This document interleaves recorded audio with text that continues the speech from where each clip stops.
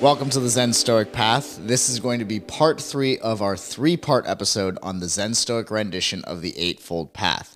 So in this episode, we are talking about the aggregate of meditation or concentration as it is described in the Noble Eightfold Path by the Buddha. Now, this particular aggregate of the Eightfold Path is all about how we are practicing in our everyday life. Now, when the word practice is used in Zen, it is typically referring to meditation. But as we're going to be talking about in this episode, meditation can take many different forms. It doesn't just have to be seated meditation in a lotus position. There are various ways to meditate and various ways to live in a meditative state. And that is what we're really going to be focusing on here in this episode. In the previous episode, we went through the aggregate of conduct and morality. So this was all about how do you act around other people? How do you act with yourself when it comes to your interaction with the world around you?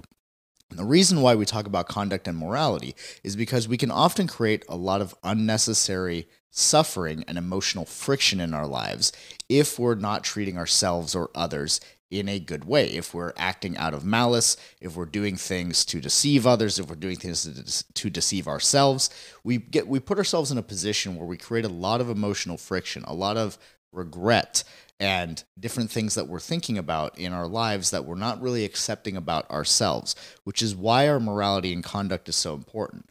If our morality and conduct is in question, not necessarily by other people, but by ourselves, it makes it very difficult for us to actually practice and go into a meditative state.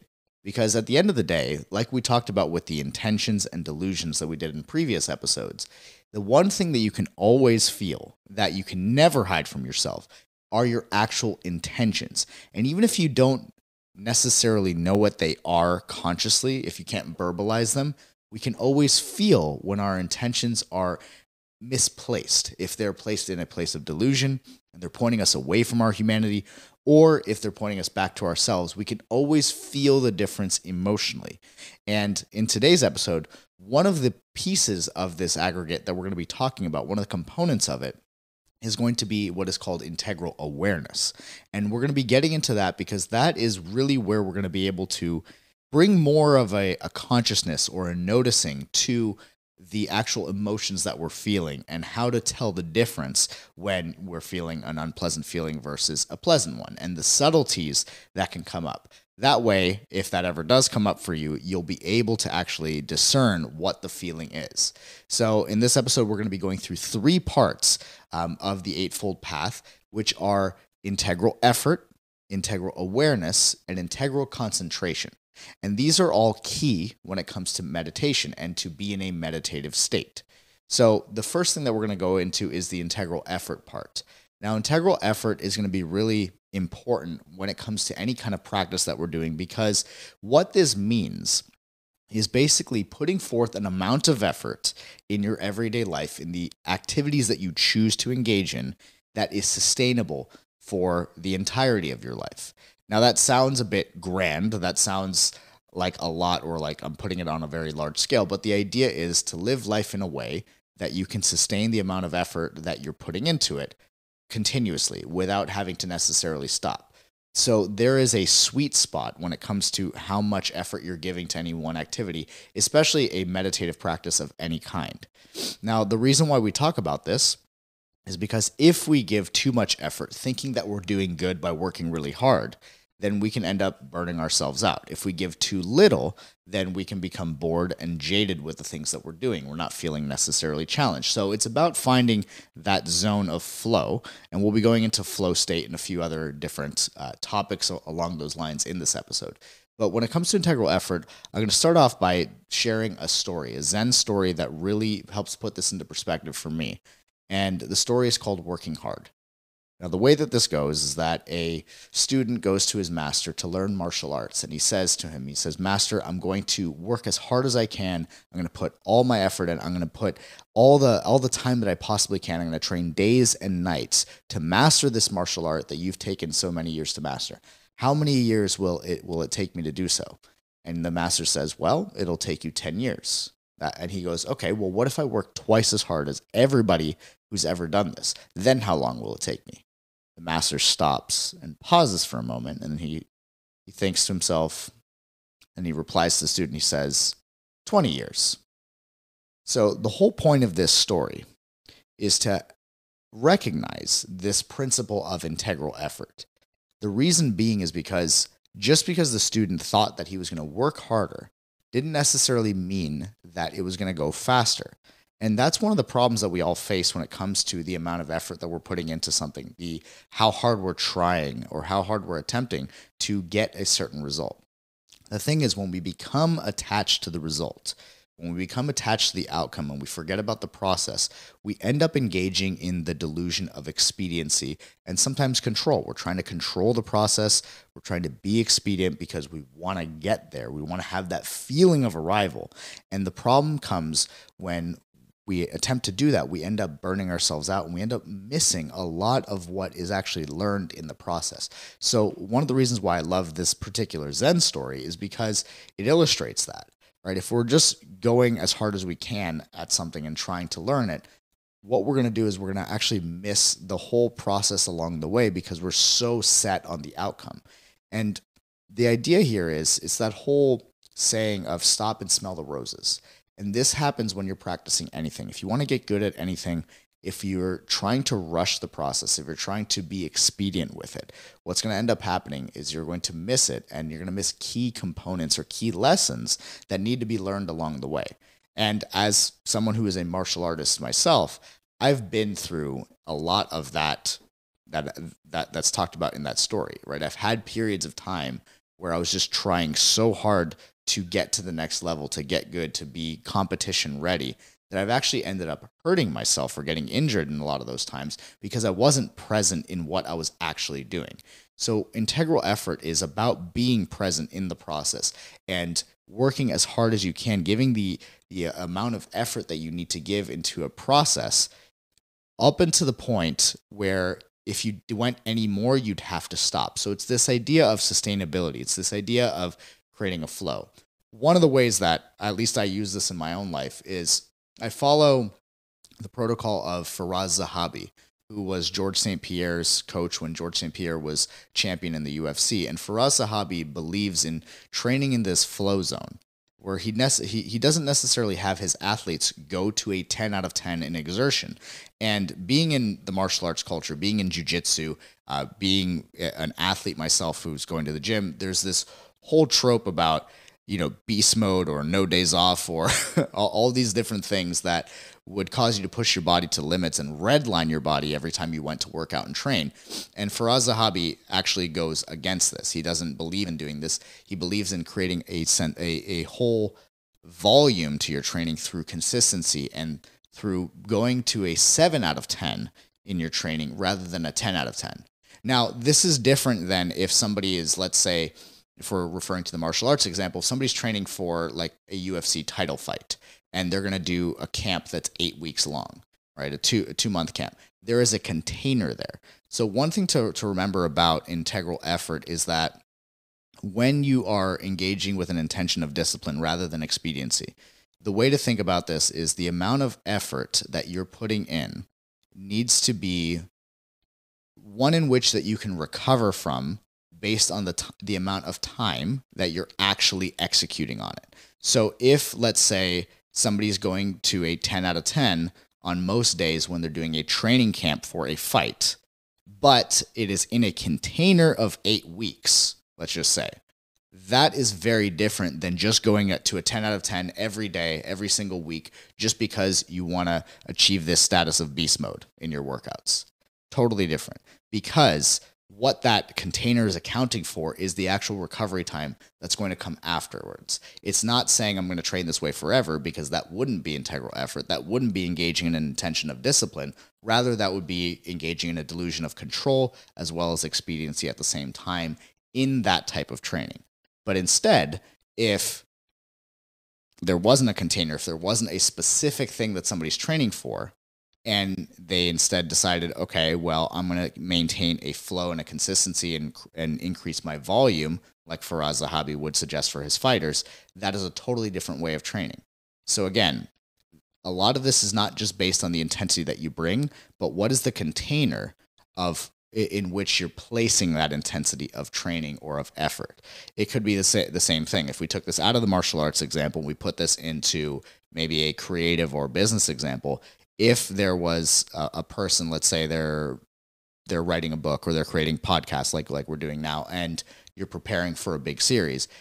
If a person is creating content over and over and over again in order to actually create this output or to create a launch for a product or a show or let's say a book, and they're working really, really hard, they're working kind of days and nights, putting everything into it within a specific container of time, that's okay.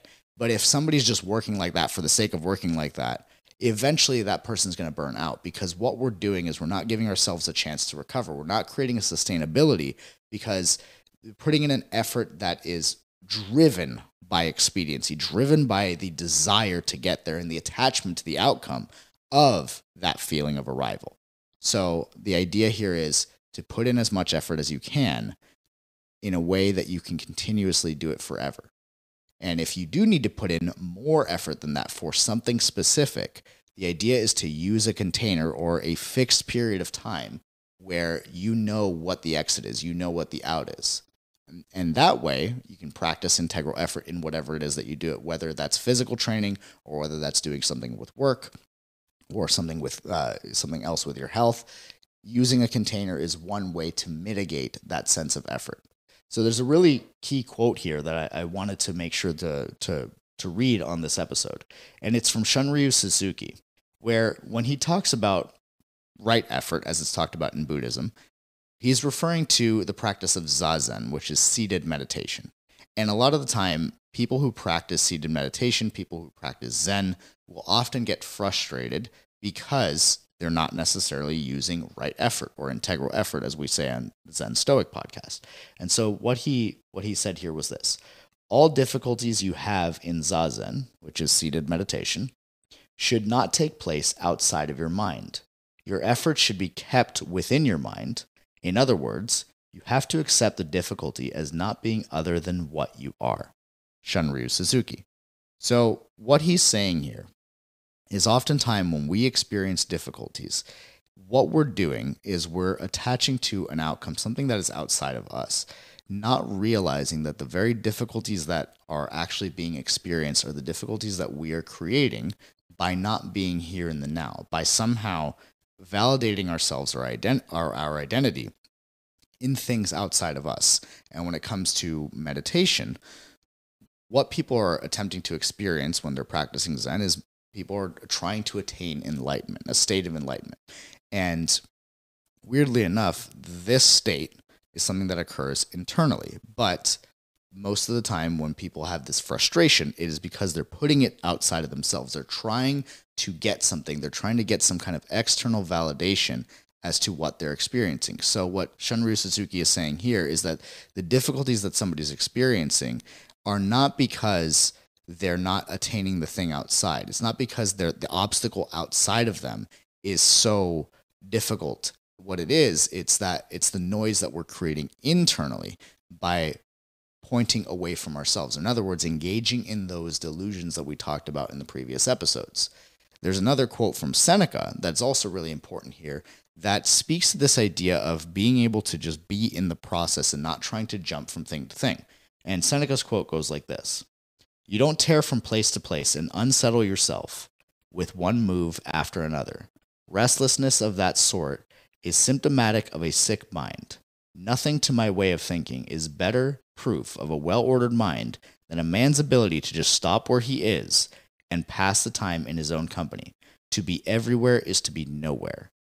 So this one from Seneca really hit home for me, because working as an entrepreneur, as a business owner, a lot of the culture around business these days is centered around hustle culture, around working as much as you possibly can, doing as much as you possibly can, always trying to do more than the next person.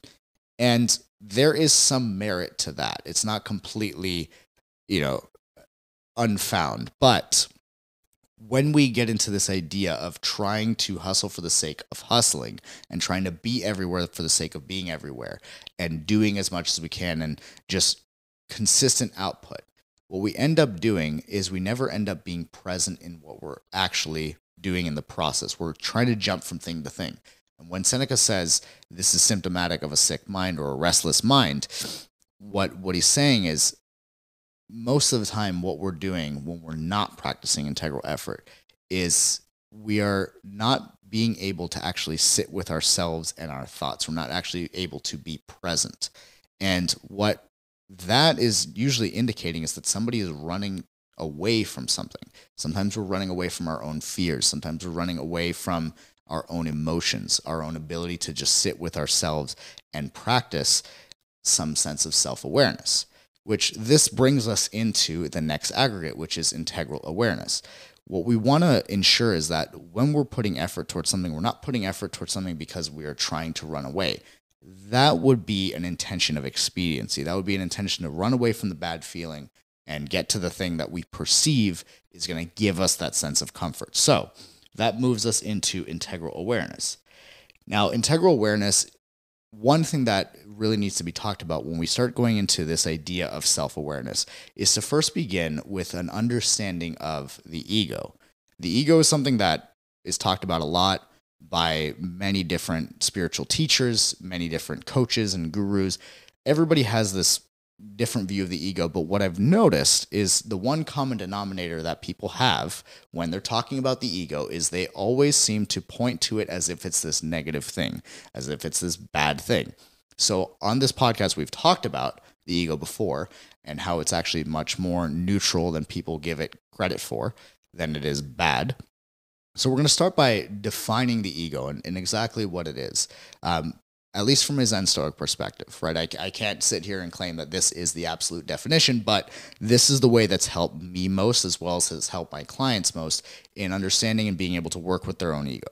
So the way that I define the ego is that the ego is not some evil thing that is your enemy that you have to fight against. It's not this consistent rival or adversary that you have that you can't run away with because it's with you all the time.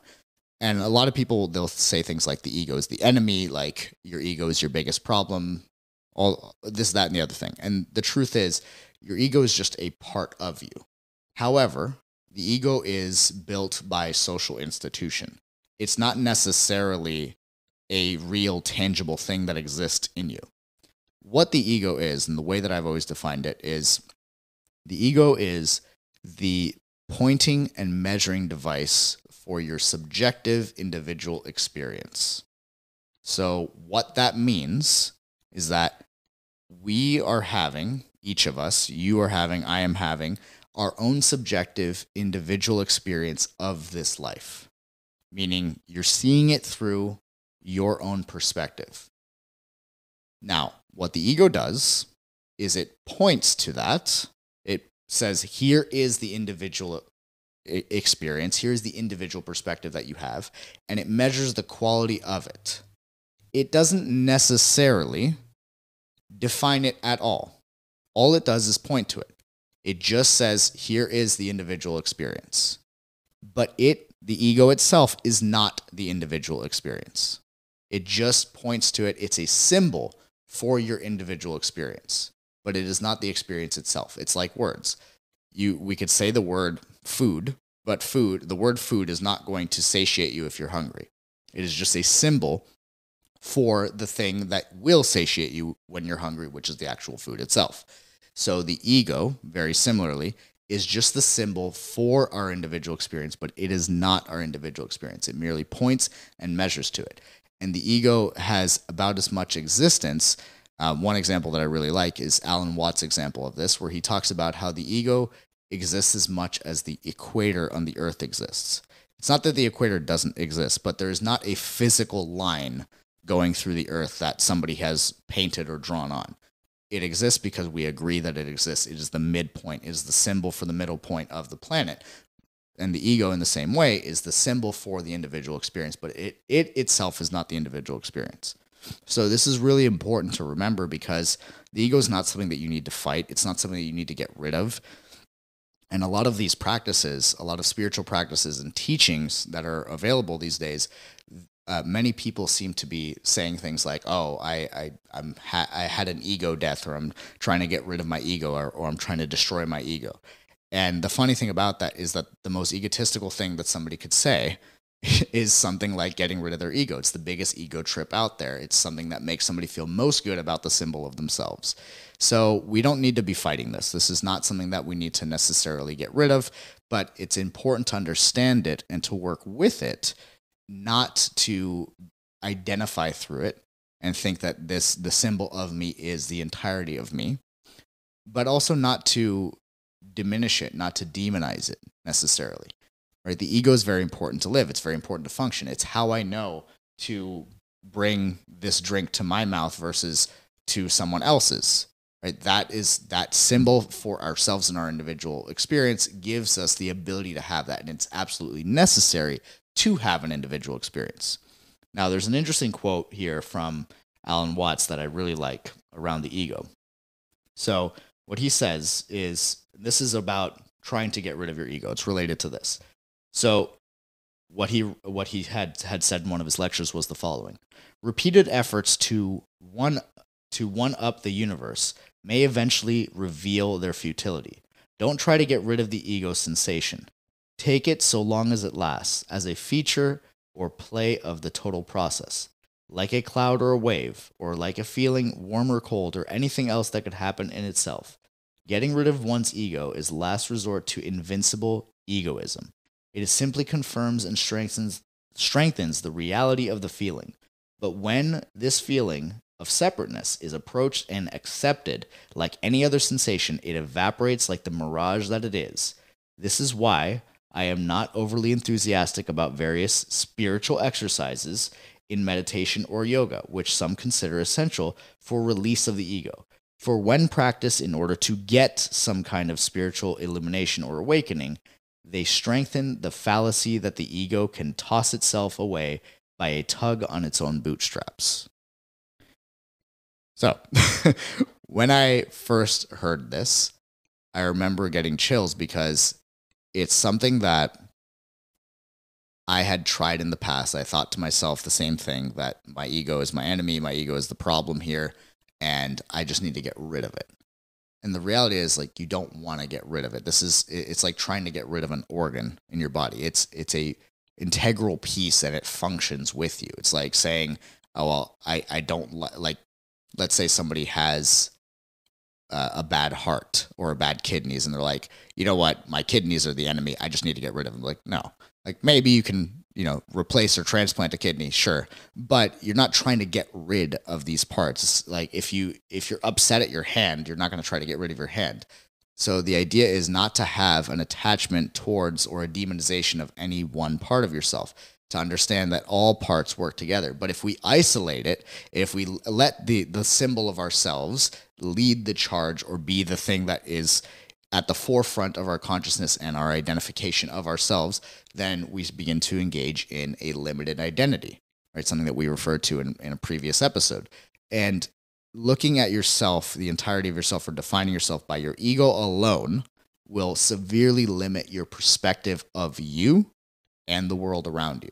So the idea is to remember that the ego is not all of you. It simply points to you. It's a snapshot, a symbol for the current iteration of who you are today, and not in any way the entirety of the experience of your individual experience, but merely a specific angle, a snapshot of who you are right now at this current iteration in time. So that's a different way to look at the ego. Now, the reason why we bring this up is because looking at this symbol of ourselves when it comes to our awareness is really, really key. One of the biggest problems with self-awareness that people will often have is the attachment to this ego sensation and only being able to see life through the ego. So it compromises even that second aggregate of the Eightfold Path that we talked about around morality and conduct, because anything that threatens the individual symbol of someone is going to be something that the individual, if they're attached to their ego, is going to be unable to look past. So it becomes very difficult to be sincere with others or ourselves when we are attached to this symbol of ourselves. it becomes very difficult to compassionately or empathetically listen to another person, especially if what they're saying possibly threatens the symbol that you have of yourself.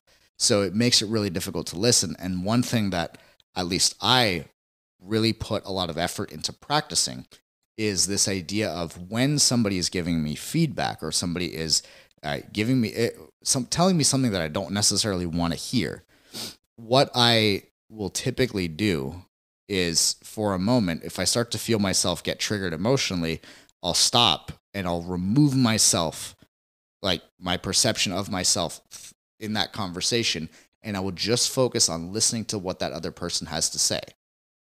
Obviously, I'm going to feel things when somebody else says something. If they say something that can be emotionally triggering or emotionally sensitive for me, the way that I'll look at that is like, that's just something that I need to deal with on my own. I need to reflect on that.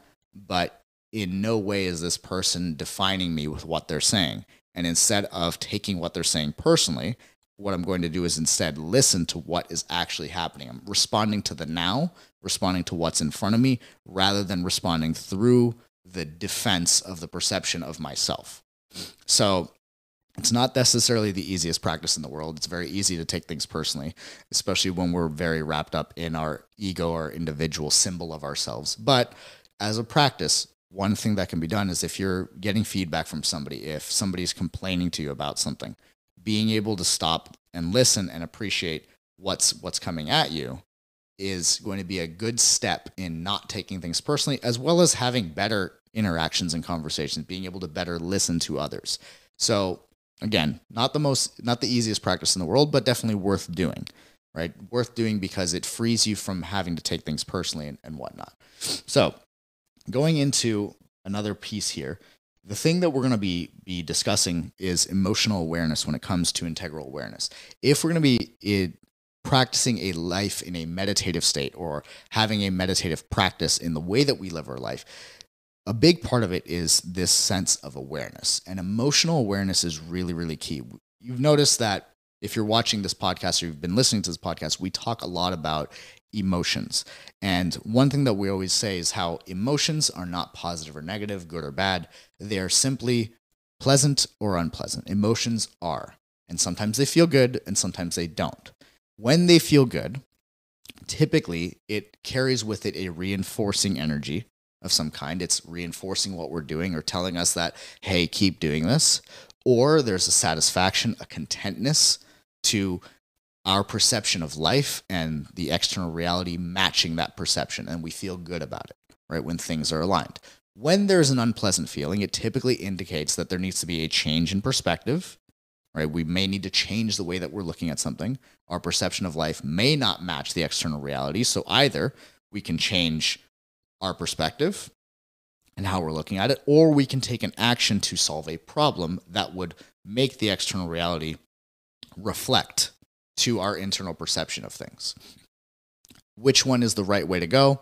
It depends on the actual situation. Sometimes in life, there are things that you cannot actually change.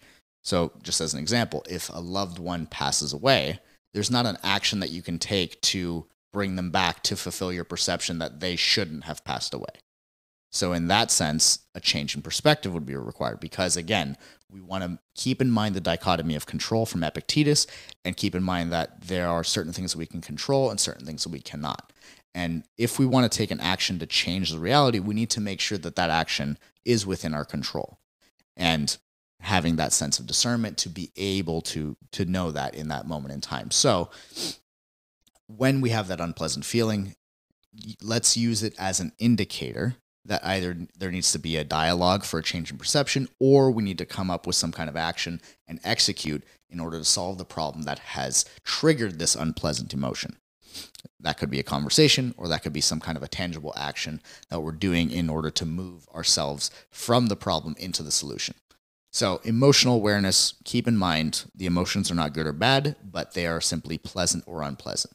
Now, one of the biggest problems that we have with emotions is that for the most part, we don't allow ourselves to feel emotions. And some people may think that they're feeling their emotions, but there are various ways, and I've come up with 4, that people actually avoid feeling their emotions. So before I actually get into this, I'm going to jump to our next section just for a moment, because this is how I really learned this. So if you've been listening to this podcast for a while, you'll have remembered the episode that I made when I found out that I had a herniated disc and I had this back injury. Now, I've had chronic pain in my back since I was 11 years old. So it's been like almost 20 years of back pain throughout my life. So for as long as I can remember, I've had this pain in my back, and it's always been something that I carried with me that has bothered me time and time again. That's, come in waves, in and out, sometimes very severe, sometimes very mild, but always lingering there. Now, physical pain is a really interesting thing. It is at least what I've come to realize, that physical pain is actually a great teacher. And I had this pain in my back, and I had always wondered what it was, right? I had done a lot of exercising, massage, physical therapy, stretching, everything like that, and it would never go away. So chronic pain, interestingly enough, according to Tad James, who he'd passed away recently, but he was the creator of timeline therapy and timeline techniques. Tad James talked about this, and timeline therapy and timeline techniques are something that are part of the structure of the liberation session I do with people when I help them to accomplish a lifetime of therapy in a day. And one of the things that Tad James talks about is chronic pain. And chronic pain is really interesting because what he had said about it is that chronic pain that lasts more than 8 weeks is often emotional. It's not physical. And the reason being is because the body knows how to heal itself, provided that there's nothing in the way, and the body will do its thing.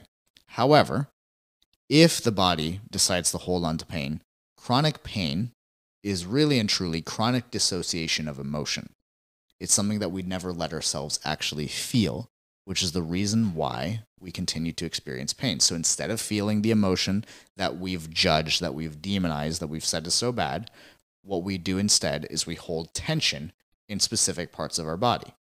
Now, for me, it was in the L5S1 disc on my left side.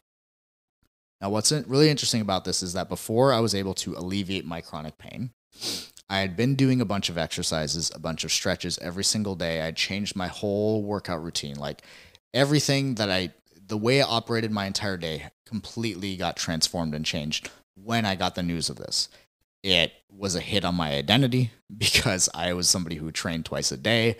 I was always going beast mode, like I had referenced earlier. I was redlining my body, and I wore that as a badge of honor. And when I got this herniated disc, it kind of turned all of that upside down because I was in pain all the time at like an 8 or a 9 almost every day in my lower back. And this went on for about a year. Some parts more intense than others. But point is, I had this pain, and all the back pain in general started when I was 11, but I had it, at this point in my life, maybe this was probably like 6 or 7 months ago, where it was like really, really bad. And when I had this pain, I remember talking to a friend, and she was telling me about this idea of where we hold certain emotions in our body. And when I told her L5S1, she had said to me, she said, "Oh, that's interesting. I read something recently that L5S1 is unexpressed anger, or it's linked to unexpressed anger." So I thought this was really interesting, especially weighing it against what I had learned from Tad James and the NLP and timeline therapy techniques. And when I thought about chronic pain is chronic dissociation from emotion. So I thought, what am I dissociating from? What emotion am I actually not allowing myself to feel? And when she had mentioned that, I'm like, well, what anger have I not allowed myself to feel? And what was really interesting is that when I began to meditate on this, out of nowhere, it hit me. I realized where that anger was coming from. And for the first time, I actually felt the emotion that I hadn't let myself feel. And from what I gathered, it was something that I had felt since I was a kid. And I was actually experiencing anger towards my own mother for getting sick and for passing away. Now, as a kid, and even saying that as an adult, what's crazy about it is it seems so wrong to be angry at somebody for getting sick, to be angry at somebody for dying. It seems preposterous. And I felt guilty my entire life as a way of covering up my anger. Now, what's interesting is as I do this work on myself and I reflect, is that guilt was covering up anger, and that guilt was causing me to engage in a delusion of performance all the time, because I was always operating from a place of guilt, that I was bad. Something was wrong with me for feeling that. So I wouldn't allow myself to feel the actual anger, and instead I started operating from guilt my entire life as a way of covering that up. And as a result, I had physical pain in my body. But the moment I realized that I felt anger towards my mom, and I was able to accept that within myself and allow myself to feel that, two things happened. Number one, the anger actually dissipated. It came in and it went. It's not something that I held on to and I dwelled on, and I was sitting there upset at my deceased mother for passing away over 20 years ago. No. The moment I felt it, I remember getting very, very present to the feeling, forgiving my mom, because obviously this is something that was out of her control, and for a 5 or 6 year old, when this developed, it's something that I couldn't comprehend. So the moment I actually felt it now at 30 years old, I was able to feel it, release it, forgive my mom, and forgive myself for even feeling that, for that matter. And upon doing that, the next day that I woke up, I had zero pain. It was gone. Now, I had also been doing a bunch of exercises and changed my whole routine, like I was saying, to support this process. But the last little bit, the last 10 to 20% of the pain wouldn't release until I had that realization. And so one of the reasons why I tell this story is because of its importance and what it points to when it comes to our actual physical pain. Physical pain can be an incredibly good teacher. After I had done this on myself, I did it in a few of my liberation sessions with some of my clients, where we started with their oldest pain, their chronic pain. And I remember one of my clients was really, it was mind-blowing what had happened during that session. She had a pain in her left trap that had been there for 15 years, and she didn't know why. No matter how much physio or massage she did, it wouldn't go away.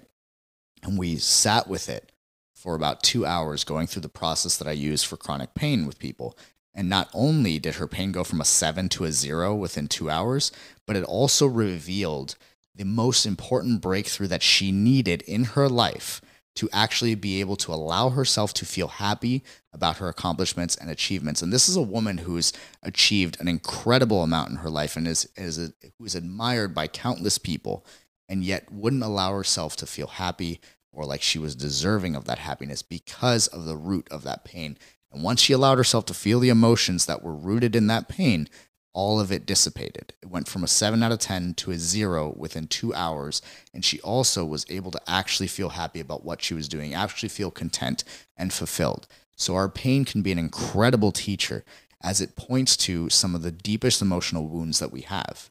Now, the reason why I bring this story in before I talk about how to actually feel your emotions and how to have an integral awareness of it is because oftentimes we may not feel an actual emotion, but what we are feeling is physical pain, because what the body does to avoid feeling is it does pain. It triggers chronic pain. It triggers pain somewhere in our body where that emotion is actually being held. And if we're feeling it consistently, if it's a pattern, then it's covering something up and it's worth exploring. So the way that we typically will avoid pain is in the following 4 ways.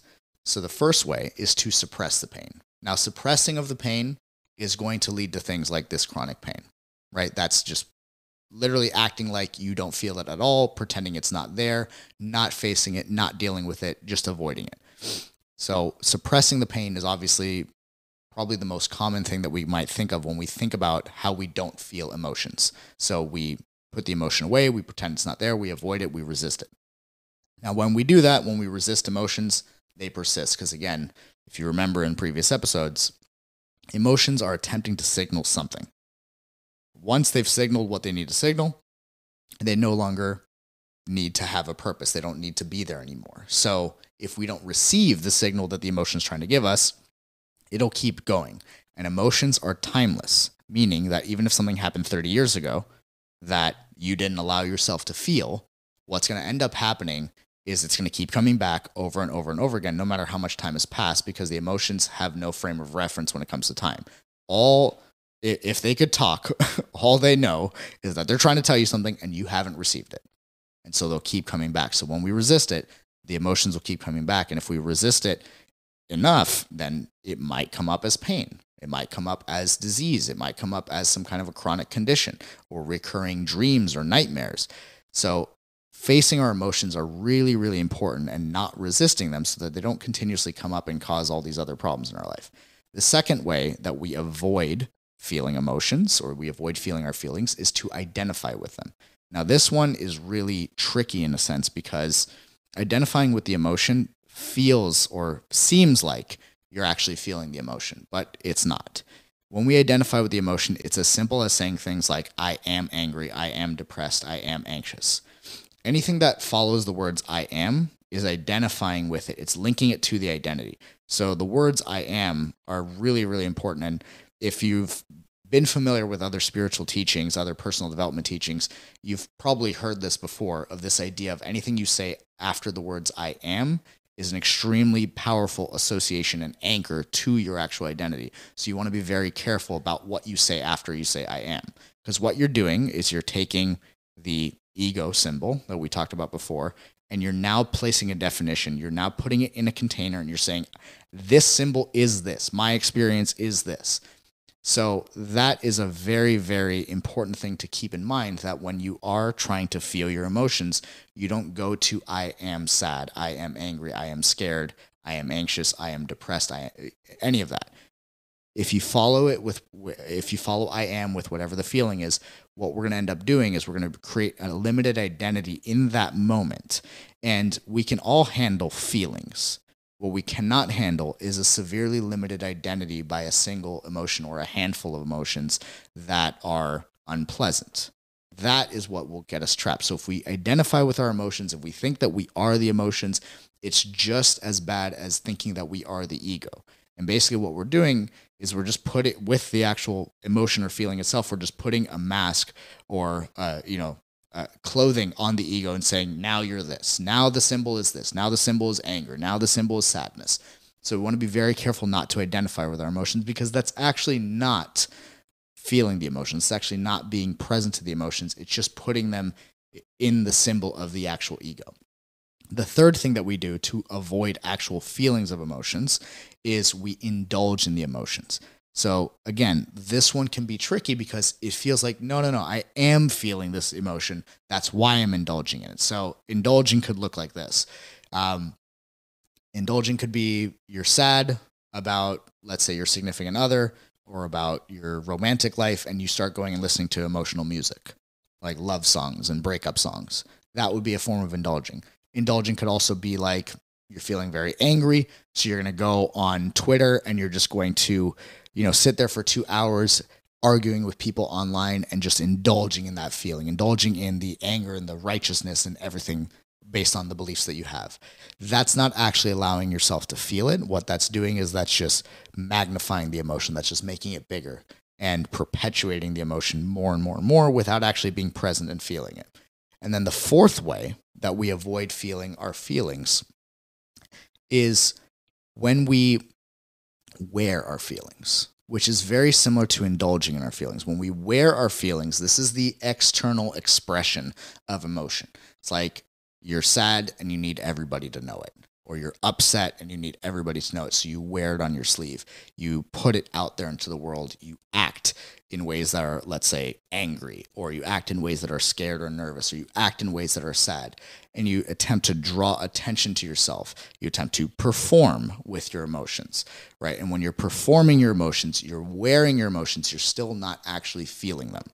So these are the 4 ways that we actually avoid feeling emotion: is we resist them, we identify with them, we indulge in them, and we wear them.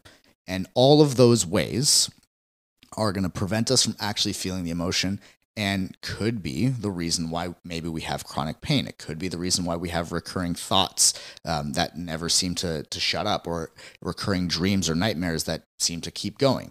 So what we want to do instead is actually get present and feel the emotion. And it's really, really simple. It's so simple that it actually seems like it wouldn't work. However, every single time I've done this, it's allowed me to actually alleviate the emotion by feeling it, by understanding it. And it starts with simply saying to yourself out loud or in your head, I feel, and then the emotion. So it could be, I feel sad. I feel angry. I feel depressed. It's okay to feel these things. What's not okay, or what we cannot handle, is being these things. We don't want to be our feelings. We don't want to indulge in them. We don't want to resist them. We don't want to wear them. That's not actually feeling them. But sitting there and feeling it and attempting to bring your awareness deeper and deeper into the feeling and becoming very present to the feeling will actually allow it to dissipate much of the time. And whenever I'm doing this with clients or with myself, when I'm feeling these things, sometimes what you feel is not just one thing. And that's why identifying with the emotion can be so dangerous, is because when you identify, you actually fail to feel all the other emotions. Most of the time, you're not feeling one feeling. Most of the time, you're feeling a multitude of things. Sometimes it's like 30 or 40 emotions or different feelings that you have all in one moment. And by saying I am angry, now you're missing scared, you're missing sad, you're missing hurt, you're missing anxious, you're missing all the other feelings that are existing in that moment. And in a way, dissociating from them. So the practice is very simple. To practice that awareness, when you have an emotion come up, you can simply stop and sit there and say, I feel whatever the feeling is, right? It could be like, I feel angry, I feel sad, I feel scared, I feel kind of excited, I feel happy, and I feel depressed, I feel anxious. And you can go through this cycle and allow yourself to just flow through those emotions rather than letting them stick to you. Remember, it's okay to feel these things, even if they're negative. If you just feel them, they're going to go away. They're going to dissipate. But if you hold on to them, if you try to wear them, if you try to identify with them, they will stay around until you've felt them and learned whatever you needed to learn from them, until you've gotten the signal. Emotions will stick around so long as they have so long as their signal or their message hasn't been received. If we don't receive the message, it'll keep coming back. What you can remember with this is that what you resist persists. And all of these forms of not feeling emotions are forms of resistance. And if we continue to resist the emotion, they'll keep coming back. And sometimes the first step, or the easiest thing that you can do, is just stop and say, I feel. I feel, I feel, I feel. You can feel, but you don't have to be the emotion. The final section here is integral concentration. Now, this refers to meditation and is often translated in the Eightfold Path as right meditation or right concentration. Now, one of the reasons why this is so important, especially in conjunction with our self-awareness around our emotions, the amount of effort that we put in, is that right concentration is all about focusing in and being in the present moment, which I'm sure at this point you're hearing that and it's sounding like cliche to you at this point, because we all hear that. We all hear you got to live in the moment, you got to be present and this and that. However, the present moment is the only thing that truly exists. It is the thing that we can respond to.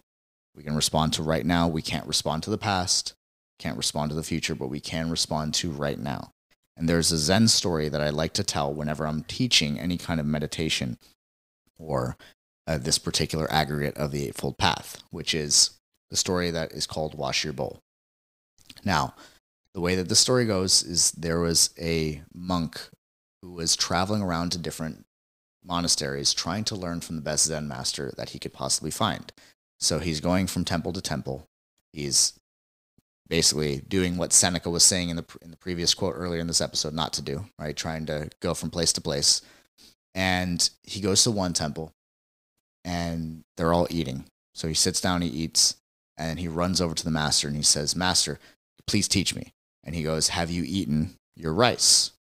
And the monk says, yes, I've eaten my rice. I finished it. And he goes, then wash your bowl. And suddenly in that moment, the monk is enlightened. Now, it seems like a pretty simple story. However, what it's pointing to is this idea of following through on what you're doing now in the present moment, not trying to live out in some future. The reason why this is important is because if we're going to concentrate and focus, a big part of it is living a life of sincerity. If we're living a life of sincerity, if we're moving with that sense of sincerity and not necessarily doing what we think we're supposed to do, as we have alluded to in a previous episode here, it's going to be much easier to actually focus on one thing at a time, to be in the moment, to do what you're doing. And in that story, what's important about it is the monk had not necessarily finished the process of eating, right? He had eaten, but he hadn't finished the process of eating and washing the bowl, which is something that the monks would do every time that they ate.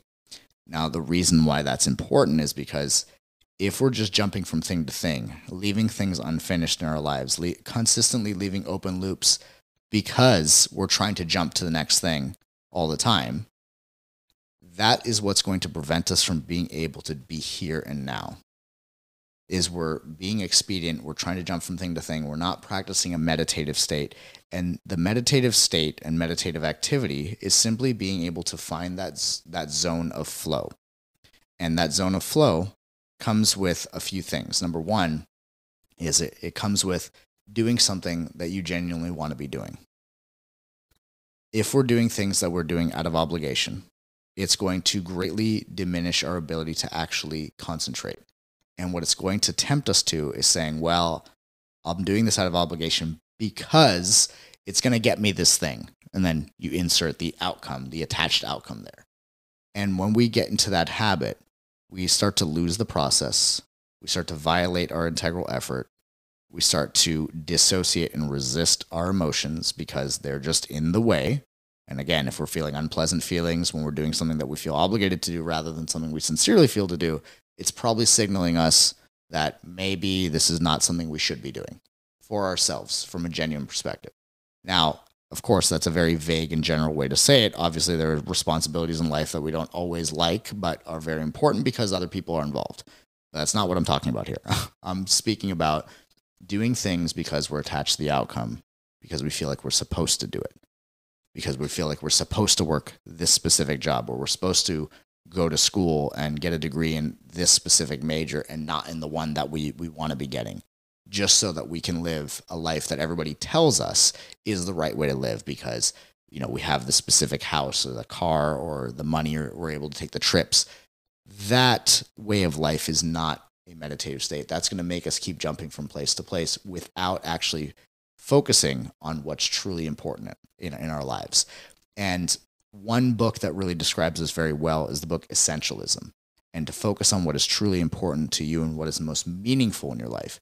And by doing that, it creates a natural meditative state on what it is that we're actually doing, what it is that we're actually focusing on. And creating that natural meditative state is effortless when we're focusing on what is actually essential to us. If we're focusing on things that are not genuinely essential to us, but instead something that we feel like we're supposed to like or we're supposed to strive for, then we're always going to meet with distraction and not be able to have a meditative or present state on what it is that we're trying to create in our lives. So, with that being said, the easiest way to actually practice integral concentration is to first and foremost check in with your intentions and ensure to yourself that they are sincere, that you want to do the thing that you're about to do or say the thing that you're about to say simply because you want to and for no other reason. You can bring in justifications and all that afterwards, but if the first reason is not just because I want to do this, because this is what I want to do with my time here, then we're always going to meet with distraction. We're going to meet with complications. We're going to meet with things that seem to be in our way. And it's going to be very, very tempting to resist our emotions, to not allow ourselves to feel them. And when we don't feel them, we create all kinds of emotional friction, and we create unnecessary and excessive suffering for ourselves by not having that awareness. So when we think about this aggregate of integral meditation or concentration, we want to think about having the integral effort, right? Going the speed that we can sustain, going the intensity that we can sustain forever. And if we do need to increase that intensity, to be sure to do it within a container, within something that we can exit, within something that is concentrated for something specific, and then letting it go and going back into a flow. We also want to keep in mind that integral awareness, to be paying attention to what we feel, paying attention to our pains, to the thoughts that keep reoccurring, to the things that we seem to chronically experience, because within those contain some of the most important lessons that we need in our lives. And finally, to have that integral concentration of being able to focus on one thing at a time and to follow through, to finish whatever it is that we're doing, not worrying about the next thing or not trying to jump from thing to thing. So, hope you enjoyed this episode. If you liked it, please like and subscribe, and we look forward to seeing you on the next episode of the Zen Stoic Path.